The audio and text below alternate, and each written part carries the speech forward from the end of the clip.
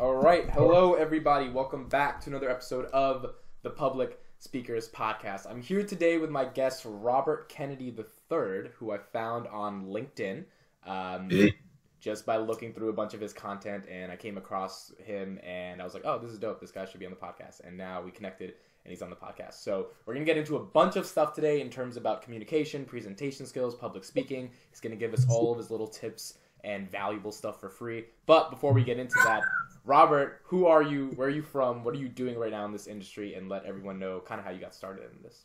Man, that's a lot of stuff for one question, bro. Yeah. So I am originally born on the island of Jamaica. I left there when I was a kid, and then I grew up in New York City. After that, I grew up in the Bronx, man. Boogie down. Yes. So that's my background. I'm a peak. My dad was a pastor, so we traveled around quite a bit. So I lived in Montreal, Canada, as well. I also lived in Oshawa, Ontario, near Toronto for a while. I went to school in the state of Massachusetts, and so I lived there for a little bit. And then now I live in Maryland. And yeah, so I'm married, have a few kids, 3, and they're keeping me busy.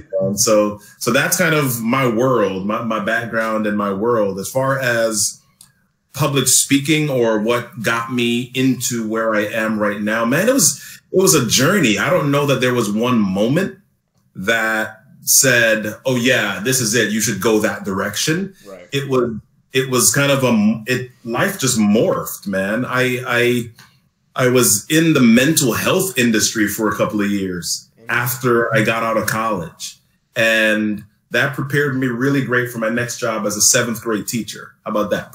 There we go. All right. Honestly, teachers are public speakers, if we want to be honest. Well, yeah. So, I mean, the funny thing is, I was quiet as a kid.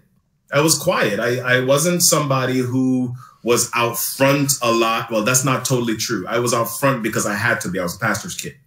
So, you know, we always ended up on stage somehow, but I wasn't the type that was gregarious. I wasn't outgoing and needed to be the center of attention.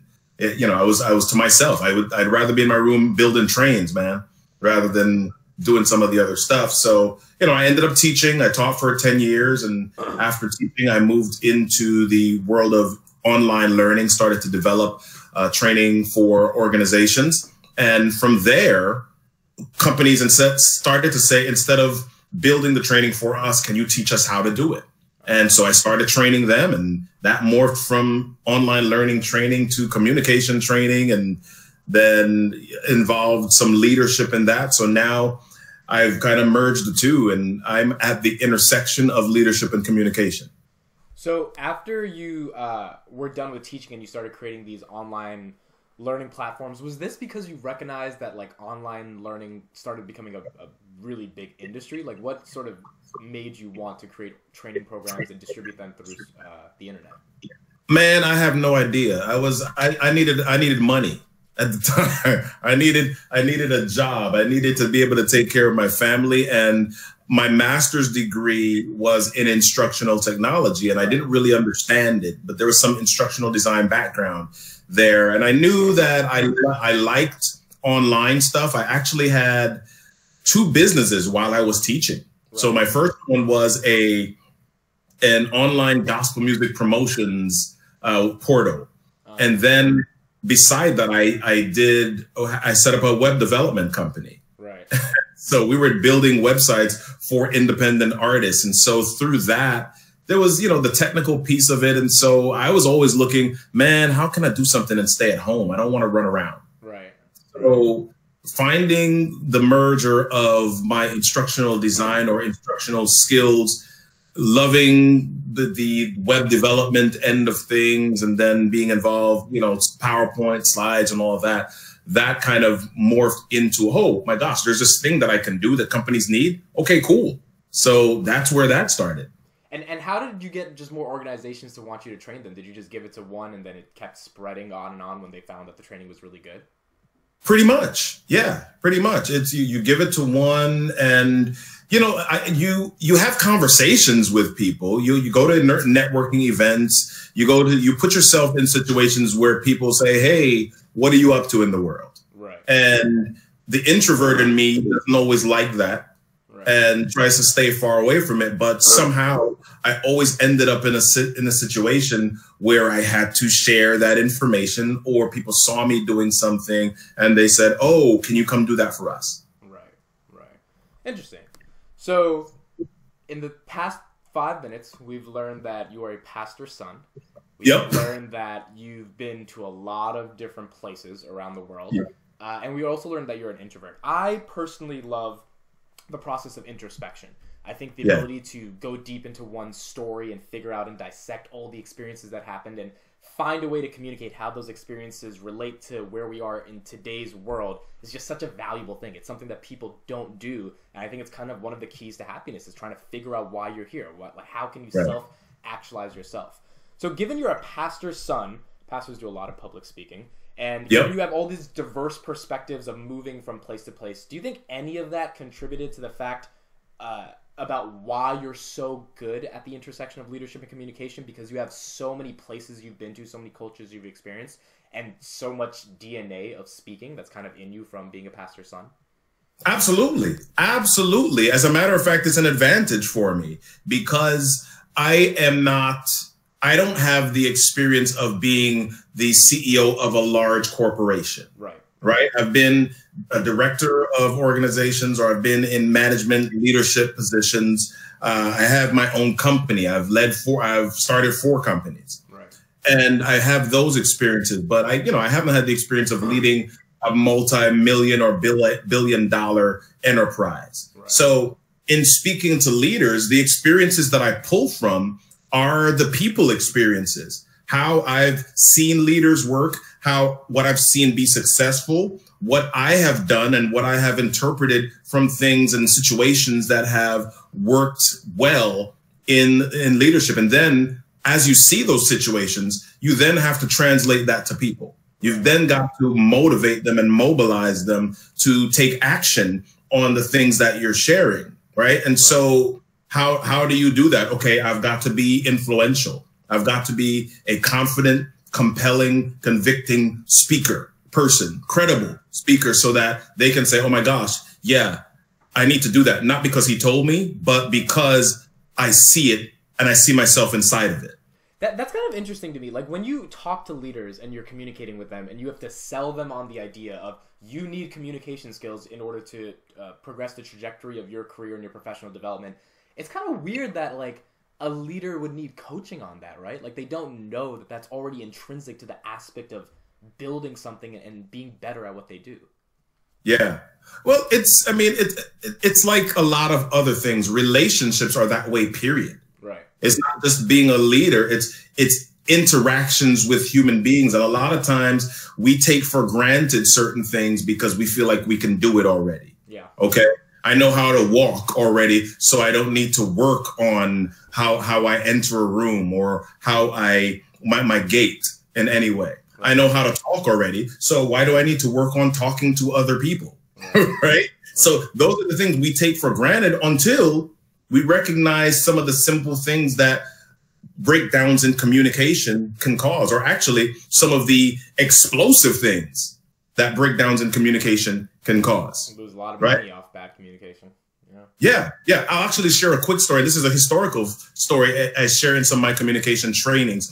In 1944, there was a Japanese general who was asked about whether or not, what were his plans for surrendering, or was he going to surrender to the Allies? Right. And he answered with this one word. He said, mokusatsu.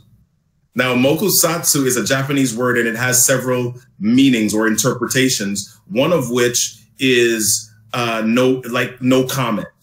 Right. And then there's another interpretation which means I choose to remain silent, but with contempt. And if I were to interpret that to today's lingo, that's like saying, whatever, bro. Right? So which interpretation do you think the media took back to the Allied side or the United States? Right. It was the whatever, bro one. And that wasn't really what he meant. He just meant, you got a question, I don't have an answer for it, so no comment. Right. Okay? And because of that interpretation, 9 days later, Hiroshima and Nagasaki happened. Oh. Right. So interpretations and miscommunications can sometimes lead to consequences or things that we don't expect. We don't take it. We don't take it as importantly as we should. Now you spent time in the public school system or the private school system? Public. Public. And what were you teaching? Science, physics, and biology. Physics and biology. So you were firsthand in the public school administration system. One of the things I'm confused of, and I'm actually happy we got into this topic because I haven't been able to talk about it, is why don't schools effectively teach better communication? Like, why isn't there an elective that's like communication strategies? Given we're social creatures and everything we do comes down to communication, we're not like robots, right? We don't communicate through code. Why isn't school putting a heavy emphasis on communication and not some of the other stuff that's not as useful? Money.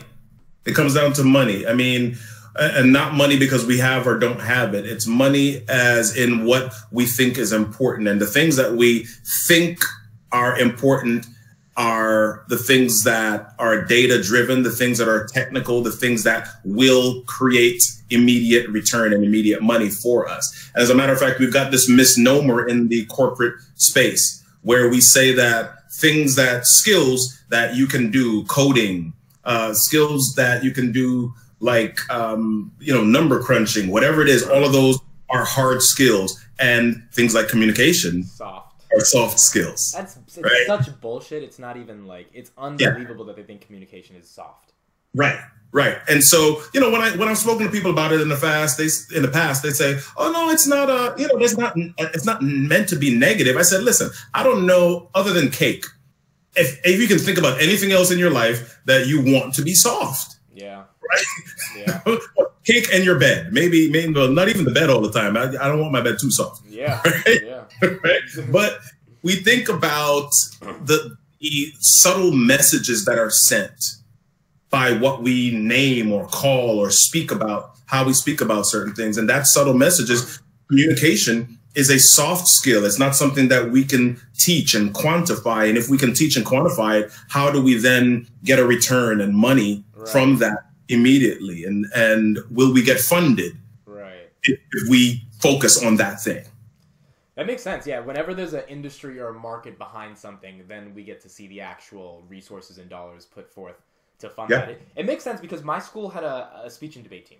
And that was the most transformative experience of my life. It is the reason why I am who I am today. And I literally was able to travel to a different state every other weekend my senior year, and every other kid in my school, because the district paid for it. I didn't have to pay for it. I was lucky enough to have the district fund everything. They could have had that position. They could have been in my shoes, but everyone was like, yeah, the debate team is nerdy, so we're just not doing debate.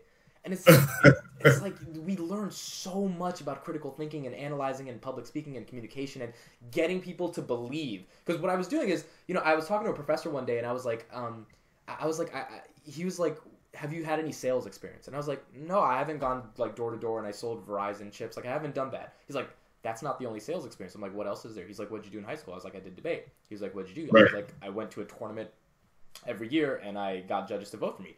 He's like, Amit, you've been selling stories your whole life. You've been convincing other people to believe in what you want, and the commodity or the currency that was your money was their ballot, which helped you go farther in the tournament. And that was such an essential thing, and the reason this is relevant is because the district always threatened to get rid of funding for debate because they didn't see the ROI on it other than us winning a couple tournaments. And it's just so interesting that schools don't take the time to actually put the emphasis on some of those things that are really relevant to our lives. Yeah. I mean, Warren Buffett, I don't know if you've heard this before, but Warren Buffett was teaching or speaking to a business class at Columbia University back in 2009. Yep. And he told them, he said, listen, you can improve the value of your entire career by more than 50% just by learning that skill of public speaking. Right. He actually offered to pay them more than $100,000 if they would take him up on it. I don't know how many did or not, but I mean, he's the third richest man in the world at this point. Yeah. And he says the most critical skill for his career wasn't his ability to evaluate stock markets or see trends. Right. It was public speaking. So much so that he recognized during his career that he didn't have this skill or he was not doing well at it. And he looked he got Dale Carnegie courses to do this. And so, you know, look at people who are doing what you want to do and find out what are some of the skills, some of the things, some of the values that they hold important. And, you know, chances are public speaking and communication is one of them. Go after it. Yeah. And I think that doesn't mean that, like, public speaking and communication should be your only skill. I think, yes, you should know something about the industry that you're in. But it's just a question of, like, if you can code stuff, are you just going to be locked in a room coding stuff? And you could do that for Facebook. You'd be locked in a room making 500,000 coding stuff. But, like, to get to the next level, you have to be able to talk about what you're coding, and you have to be able to communicate that in a way that is captivating for people's attention. And given social media, there are so many people trying to captivate our attention. If you're not able to stand out and get your message across, it's very hard to start building anything outside of your technical knowledge. Absolutely. Absolutely. Yeah. All right, so let's get into a deeper question. How do people get over the fear of public speaking? So that is a loaded question as well. And people want this cut and dry answer. They want to be able to flick a switch and turn it off and say, okay, good. I am no longer scared of public speaking. I'm going to speak in front of 200,000 people. That'll be great. Yep. And it just doesn't work that way. There are things that you can do to lessen the fear. There are things that you can do to help you navigate each speaking moment. Right. However, I mean, I would say officially, I've been speaking for about 4.5 years. If I include my teaching and my training careers before that, I've probably been speaking close to 20 years. And I actually had to speak at an event last night. And even before going up to speak, I still had the butterflies. Right. And one of the things that I tell my public speaking coaching clients is that my job with you is not to help you get rid of the butterflies. It's to help them fly in formation. Absolutely. And so what we do is, okay, reframe those nerves into something else. Reframe the story that you're telling yourself about what you're feeling. And is it that I'm scared? Is it that I'm nervous about failing or being criticized? Or is that just my body's warm-up mechanism saying, okay, dude, let's do this. We're ready to go. What's the story that I'm telling myself? So yeah, so reframing is one thing. Breathing deep, diaphragmatic breathing is something that you can do to calm yourself a bit before you go out on stage or before you speak in front of even a small group, or it might be one-on-one.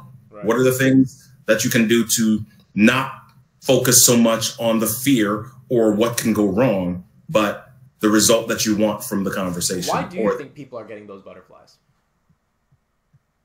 Some of it is physiological. Right. Our body has response. Our body has a fight and flight mechanism. Right. So when we're going into something new or something that we're not sure about, our body chemically responds to it. It prepares us for what's coming. And sometimes that preparation is, dude, run, right? And other times it's, okay, this is excitement. And chemically, those chemicals are the same, right? They're coming from the same glands. It's the same chemical. It's just the response differs based on the mental input and what we tell ourselves about that thing as well.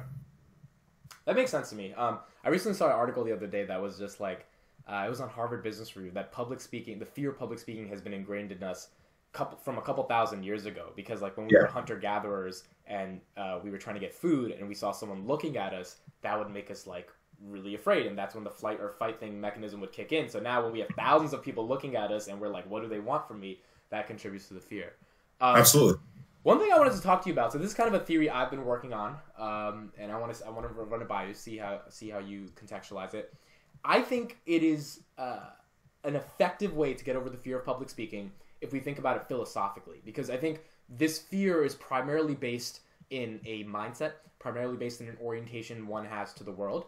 I was lucky enough when I was a child that my mom put me in a lot of situations where I had to fail at public speaking and being in front of an audience in general, even if it wasn't public speaking. And that subliminally got rid of my fear. So then when I got older, I was like, I just wasn't afraid of the stage. I was ready to embrace it. But a lot of people don't have those experiences. One of the things I also am passionate about is mortality, or the fact that there is an inevitable end to our existence. Right. And it fascinates me that there's a beginning and there's an end, and we go all our lives really not thinking about the fact that the end is coming up. I mean, we're conscious of it, but we don't wake up every morning, brush our teeth, and like, oh, I'm getting closer to death. Like, it's in the background because it seems so abstract and it's so taboo.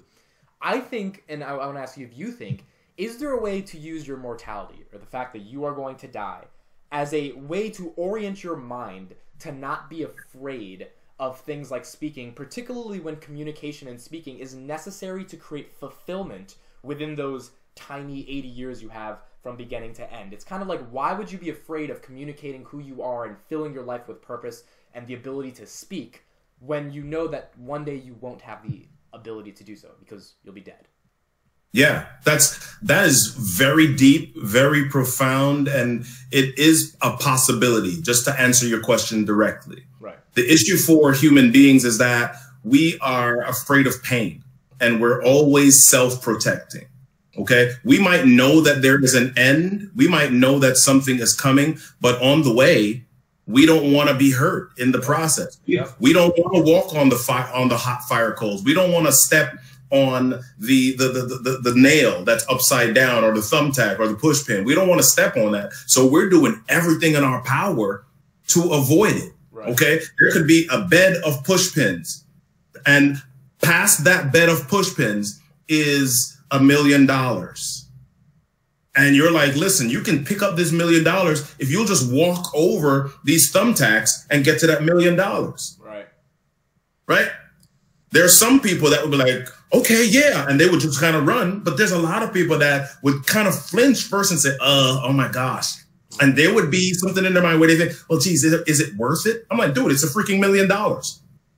Right? Go get it. But there's a moment in their mind where how much do I want to endure? And they're thinking about it because there's pain involved. Right. And so there's a big segment of our population. There's something maybe natural because we've been socialized that way in us to avoid pain, no matter what that ultimate reward might be, good or bad. Right. And there's a level of risk calculation that one person goes through when they're trying to see if they want to step over the bed of thumbtacks. And to me, I don't think everyone is risky. I don't think everyone is ambitious. And I don't think everyone has to be. I think that, the people who are, they go on that journey and they deal with the suffering and the pain and they get the bigger rewards because they dealt with taking the risk and the suffering and the pain. But, like, to me, central towards understanding your mortality is recognizing that if you are going to die and you are living moments, like, there's this quote, right? Like, it's not the moments of our life, it's the moments that it's not how many breaths we take, it's the moments that take our breaths away. Right. To me, it's like, what is the value of the moments that take your breath away if you're not able to effectively communicate those moments in interpersonal discussions when you're hit with the family, when you're with your friends around the campfire, or on a massive stage, on when you're speaking to 1,000 people. Like, if you had a beautiful relationship when you were 15 years old and you guys broke up and now you're 35, like, part of the beauty of that relationship, whether it was ended and whatever happened, is the ability to effectively communicate about it, because there will be one day when you die and that won't matter anymore. Like, that relationship won't have any meaning. In fact, every second as we're going into the future, like, did that relationship even happen? Like, I have memories that it happened. I have Facebook pictures that it happened, but it was just in the past. It just happened. It's not real anymore. The only thing that brings it back to life is my ability to communicate it. So it seems like, to me, understanding mortality from the perspective of leaving and living a fulfilling life requires the ability to communicate experiences that have happened in our life. And if we are unable to jump over those thumbtacks and take the risk, not take a risk and start the next Amazon or Facebook, but take a risk just to try to communicate, it seems like we're leaving a hell of a lot of fulfillment on the table. You are correct. You are correct. And here's the truth, bro. That's higher order thinking. It's higher order thinking, and everybody is not there yet based on how we entered the world and some of the circumstances that surrounded our birth and the years shortly after that. Absolutely. Right? There's some people that they're born into pain. Right. They're born into pain, and so they live their entire lives trying to escape it. Right. And the funny thing about it is that it's not even so much that people don't like pain or that they run away from pain. They just don't like new pain. Yeah. Some people are cool with the pain that they're in, and because it's what they know. And they become numb to certain things around them because it's what they know. I mean, it's like me. I grew up, like I said, in the Bronx, right? And I see certain things, but I've also lived in different places and I have different perspectives. And I go into the Bronx and I see certain homes and certain houses. And in my mind, I'm like, why the heck would you live there? Right. Why would you subject yourself and your family to living in that place? And my mind, because I've had different experiences, because I've read different things, because my dad is who he is, because I've had access to certain things, I see and think differently. Right.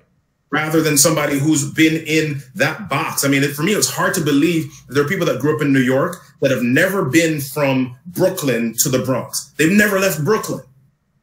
Yeah.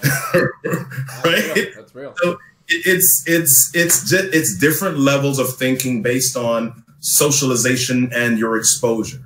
Right. Right. And I think it's important, especially when you talk about bringing up pain, like part of the sucky aspect of pain is the pain itself. Part of the beautiful aspect of pain, not saying that the pain is beautiful, but the beautiful aspect of it is your ability to talk about how you overcame it, or what you felt like when you went through it, right? It's kind of like adversity being the foundation for success. Like the ones who really have achieved a lot of them, sure, a lot of privilege, a lot of resources, but a lot of them also just went through a ton of shit and like overcame it, and that ton of shit was the motivation to get them to that next level. So I think communicating the nature of your pain and how it relates to your existence is one fundamental aspect of being able to break through how that pain has affected you.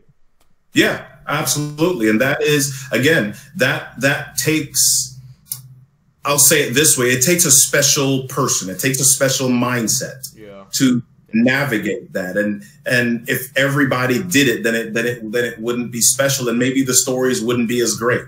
That is true. Because I mean, you look at somebody like Gandhi.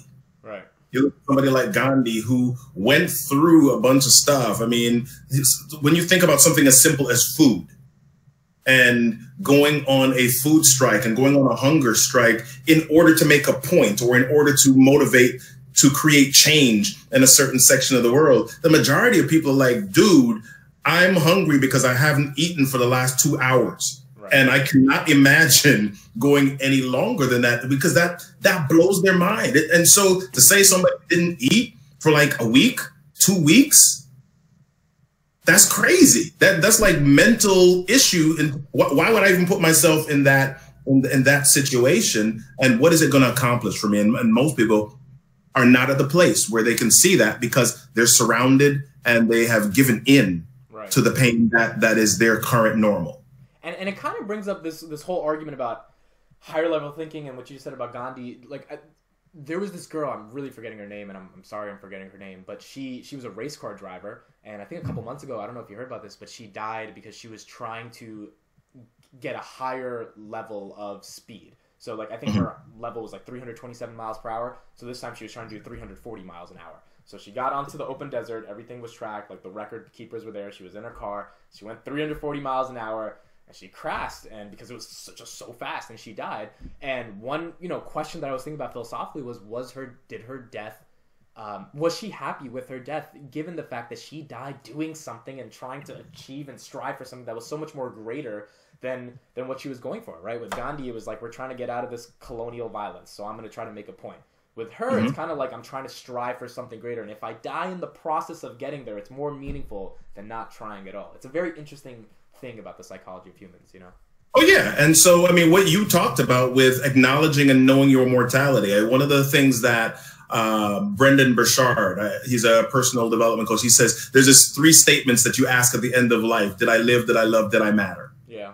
Right. And so when people say this, I'm pursuing this thing that I'm passionate about, they're saying that I want to know that I mattered. I want to know that my life outlives me. I want to know that when I'm no longer around, people turn around and say, this is what they were after. This is what they were trying to do. And were they successful at it? Maybe they were, but they didn't give up. Right. And everything great that happens comes with the risk of death. It comes with the risk of failure in some ways. Right. And so as you said, mortality, people are scared of the mortality piece of it. They don't want the pain. And it's kind of crazy when you think about it, dude. If you're dead, you're not feeling pain, right?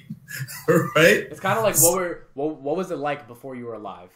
Right. It's like, I don't know. Right. It's like, yeah, that's what it's gonna be like when you die. Now you could believe in heaven. See, my whole thing about the religion aspect of it is like you could believe in the heaven or the hell or their afterlife, whatever it is.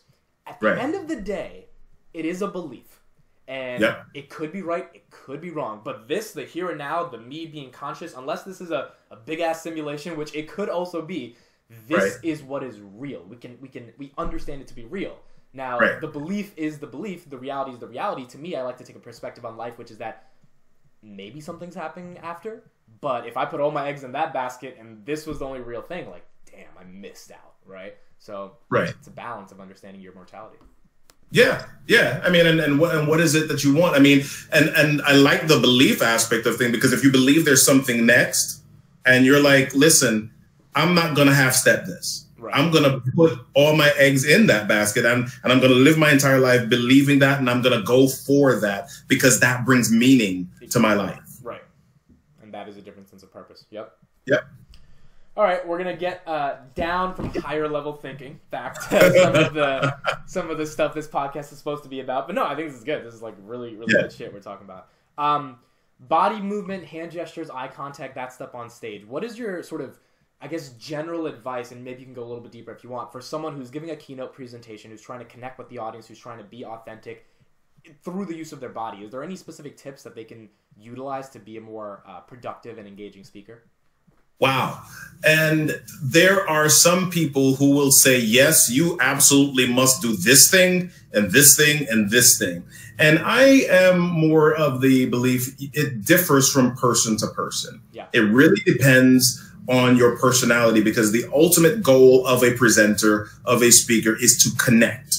Is to connect with the audience. And in order to connect with them, they've got to know a little bit about the audience. They've got to know who they are, what they like, what they care about, what concerns them, right, what they hope to accomplish and achieve. They've got to have some sense of those things in order to connect. And then once you understand that, then your body language kind of supplements that. Right. You know, I'm a big believer in energy, right? And I believe that energy kind of wins out over content, right? Content's important, but if the content is delivered with low, weak, or non-existent energy, then that negates the content. Yeah. Right? Yeah. But if I have energy, if I bring energy, or if I energize the room in a certain way, then it gives me a little bit more time and more leeway with people to then give some content. And maybe I can give less content because I connected with them emotionally.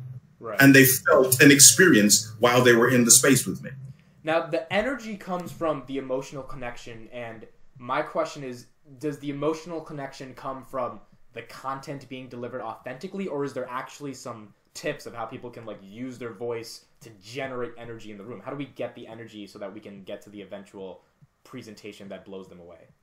Yeah, so that is dependent upon the audience. That's dependent upon the content. And I got to determine early on, how do I want the audience to feel? Right. So if I want them to be reflective, if the content that I have is about the meaning of life, if it's about something that I really want them to begin thinking deeply about, do I come in and rah, rah, rah and blow them away?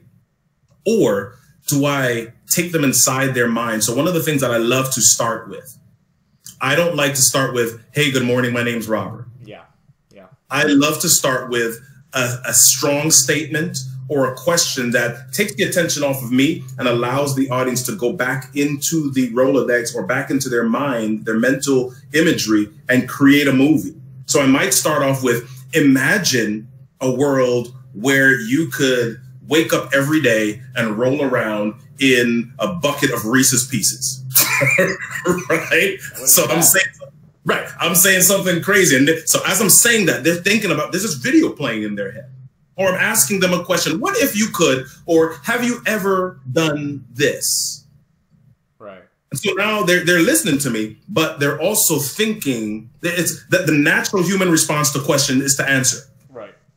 Right. And so they're thinking in their head, wait a minute, have I done this? Or actually, yeah, what would that be like? And they're creating this thing in their head. And so that immediately is creating a connection. And the way that I deliver that, if I deliver that, hey, what would it be like if there, you've got to deliver it with a question. Right. What would it be like if, and so all of that put together, what do you want to create? What experience do you want to create? What video do you want them to see? Right. Well, that makes a lot of sense. And what you're talking about really is in the beginning of a presentation, how to hook your audience and how to be interactive and how to give them a scenario to visualize versus just saying, hello, I'm here to talk about, but like immediately put them in the center of the universe you want to put them in. And the way you kind of just did that dichotomy of just like imagine a scenario versus like imagine a scenario. Do you think the difference between A and B that I just did and that you just did, is that coachable? Absolutely. Absolutely. I know it's coachable because I just did it last week. Right? So, public speaking coaching is one of the things that I do. And I actually was coaching a client from a major telecommunications company, one of the executives there. And she was getting ready for an interview, or it was over the phone, actually. It was like a town hall meeting, virtual. Yeah. And she read her speech to me. She read what she was going to say to introduce herself to the audience. And we kind of broke that down. I recorded her on camera, on my phone. And then when I recorded her and then played it back on my computer, she looked and she was like, oh my God, is that how I look and sound? I said, yeah, I didn't Photoshop it. I didn't edit it. This is you, and this is what people see. So what is it that you want them to see? What is it that you want them to feel when you share with them? And she says, yeah, I want them to feel excited. I want them to feel like I care about them. I want them to feel literally like I'm virtually hugging them. Okay, let's create that. Right. Yeah, that makes sense. That definitely makes, and I love that you brought up the aspect of recording, because when I did high school speech and debate for a couple of years, really my junior and senior year, I started recording every single speech I gave. So I would just put the phone in the corner, I would give my speech, and after the round was over, I would start listening to the speech, because I just loved hearing myself talk, not because I like hearing myself speak, but I really wanted to analyze, what do I sound like? Because I know what I sound like, but what did the judge just hear in this debate? And then if I won or lost, I would go back to the video recording and see, like, were there moments where this triggered the judge to think a certain way, and how did that happen? And I think that really helped me become self-aware and self-conscious in my own communication style. And that's definitely, I think, a tip that you would agree with, that a lot of public speakers should do, is, like, record yourself. Don't be afraid to listen to yourself. You have to. Yeah, and a lot of people are scared of self-awareness, and so that's why it's a critical thing. That's why we have, every year when we start the new year, you got goals, you got resolutions, you got all this stuff. Yep. Yeah, right. And people are scared of looking inside of themselves, especially after failure. Okay, that broke, that didn't work. Why? And how can I adjust myself? Because they're scared that, okay, oh my gosh, if I'm looking at myself this way and I'm thinking that sucked and I'm critical, what is everybody else thinking? Are they thinking I'm terrible? Are they? So, we overcomplicate our mental process. We overcomplicate our actions in life. And because we overcomplicate them, we miss the simple things. Right. I 100% agree. And transitioning into that, we talked about how to hook an audience a little bit with, like, being interactive. What do you think is the best way to conclude an audience? Do you think conclude a speech presentation, does the conclusion have to be synonymous with the hook? So, like, for example, if you talked about a metaphorical bike in the hook, do you think it's more impactful to talk about how that bike comes back up into the conclusion and the metaphors connect with each other, which makes this, like, aha moment, and then it triggers everyone to clap? Or do you think conclusions can be different and interpretive on their own? They can be. I love what you just talked about is what I refer to as a circular framework. So you start out at some place, you kind of take them on this journey, and then you end up back at that place, or you bring that place back around, so it comes full circle. Right. Okay. I'm gonna steal that term now when I'm coaching people. Yeah. I love that, because it's kind of it makes it's like the thing that you said at the beginning wasn't just out there by itself. Right. There was a reason, and you look like a genius because you took this journey and you said, okay, see how all of this connects now? I'm right back here. Right. Thank you. Right. This is how I wrapped it up. I wasn't just randomly throwing stuff out there. Yeah. This is what that was. And so when people are able to see that circle and see that connection, they are like, oh, yeah, I totally get that. Okay. But that's not a requirement. There are a lot of different things that you can use as closing, and you've got to figure out what is the result that you want. Do you want to inspire people? Do you want to mobilize them and drive them to action? How do you do that? Am I going to use a quote from Martin Luther King, or am I going to use something inspiring from Eric Thomas or Zig Ziglar that will make them think and say, oh, yeah, I can do this. I can do this. Okay. Or do I want them to just get some information and know a list of steps, and then maybe have a call to action that says, yes, this is the next step that we will take based on the information that we just heard. Okay. So it really depends on the result that you want. Do you want them to ask questions? You know, and so one of the things that I really share with public speakers or people that I'm coaching is, you know, never leave an interaction without an action. Okay. Never leave that conversation without a next step or what the next expectation is. And either you've come to an agreement with that person or that group about it, or you've allowed them to create an agreement with themselves by putting a question, by putting a task in the space for them to respond to. That's a really good way to put it. And I think going back to the circular thing, I think like when I would coach people, or I would tell them, or like I coach a 5th grade class on public speaking during the week, and I have to try to make things simpler for them. It's so easy to just bring up an analogy, right? You're teaching something so complex, and you're like, well, think of it like this. And then you relate that analogy from the beginning to the end to what you're actually talking about. And then you attach like a value to the metaphor in relation to what you're actually speaking about. And it just clicks in people's head. And I think that's because throughout the beginning of time, books, novels, movies, songs, they've all been metaphorical, and they have similes and analogies that have meant something deeper, which has allowed us to kind of like human nature to grasp onto them immediately. Yep. And I think one of the things that you mentioned just now, it's like this, that is a very great technique in making metaphors and comparisons, because you know, you can speak in technical and regular and normal language. Right. But when you're able to take somebody's thought process and create connections all the time, if you're always able to create connections for people, it's like this puzzle that you're helping them put together. And when you can do that, that creates a different level of connection to you as the speaker, as the expert. All right, last 2 questions, Robert, then I'm going to stop taking any more of your time, get you out of here. First question is just the business aspect. What do you see for the future of your coaching consulting business? Are you trying to make it like super big? Are you trying to like compete with all the big multinationals, or like are you just happy doing it on your own and growing slowly every day? Man, growth every day is my goal. I don't ever want to be complacent or stagnant. I always need to be learning something. If whatever the monetary amount is, if I set a goal of 10 million for my company and we reach that, okay, how do we get to the next place? Do we need to scale? Do we need to have more people? Do I need to clone myself? So my next goal really is building out my training company more, so that within the next couple of years, we have, 10 trainers working under us. Right. Yeah, that makes sense to me. That makes sense. And final question, which I ask every person on the podcast, just because I think it's a nice question to ask, is, are you happy right now in life? Dude, I'm ecstatic. I'm not just happy. I mean, maybe I'm simple. It doesn't take much to make me happy. I believe my happiness comes because I wake up every morning. Yeah. All right. And I'm like, dude, that is perfect. That means I get to live. That means I get to connect with people. I get to kiss my wife every day. I get to hug my kids. I get to do that stuff, man. That's a blessing. That's a privilege. I'm happy, and I don't take it for granted at all. I've got health. I don't wake up with pain in the morning. I don't wake up and have to take a bunch of medication every morning. And even if I did, I'm still alive, and I'm happy. Yeah, I'm thrilled. It's gratitude, man. It's gratitude. Yep. It's happy to be here. Yep. Yep. All right. Well, that was Robert Kennedy. I really, really like this podcast. I hope if you are listening to this podcast, you got a lot of value out of it, and you take it and you use it for what you need to do in the rest of your life, in your public speaking or in your communication skills or aspect of your life. Robert, tell them where they can find you, and then we will be out of here.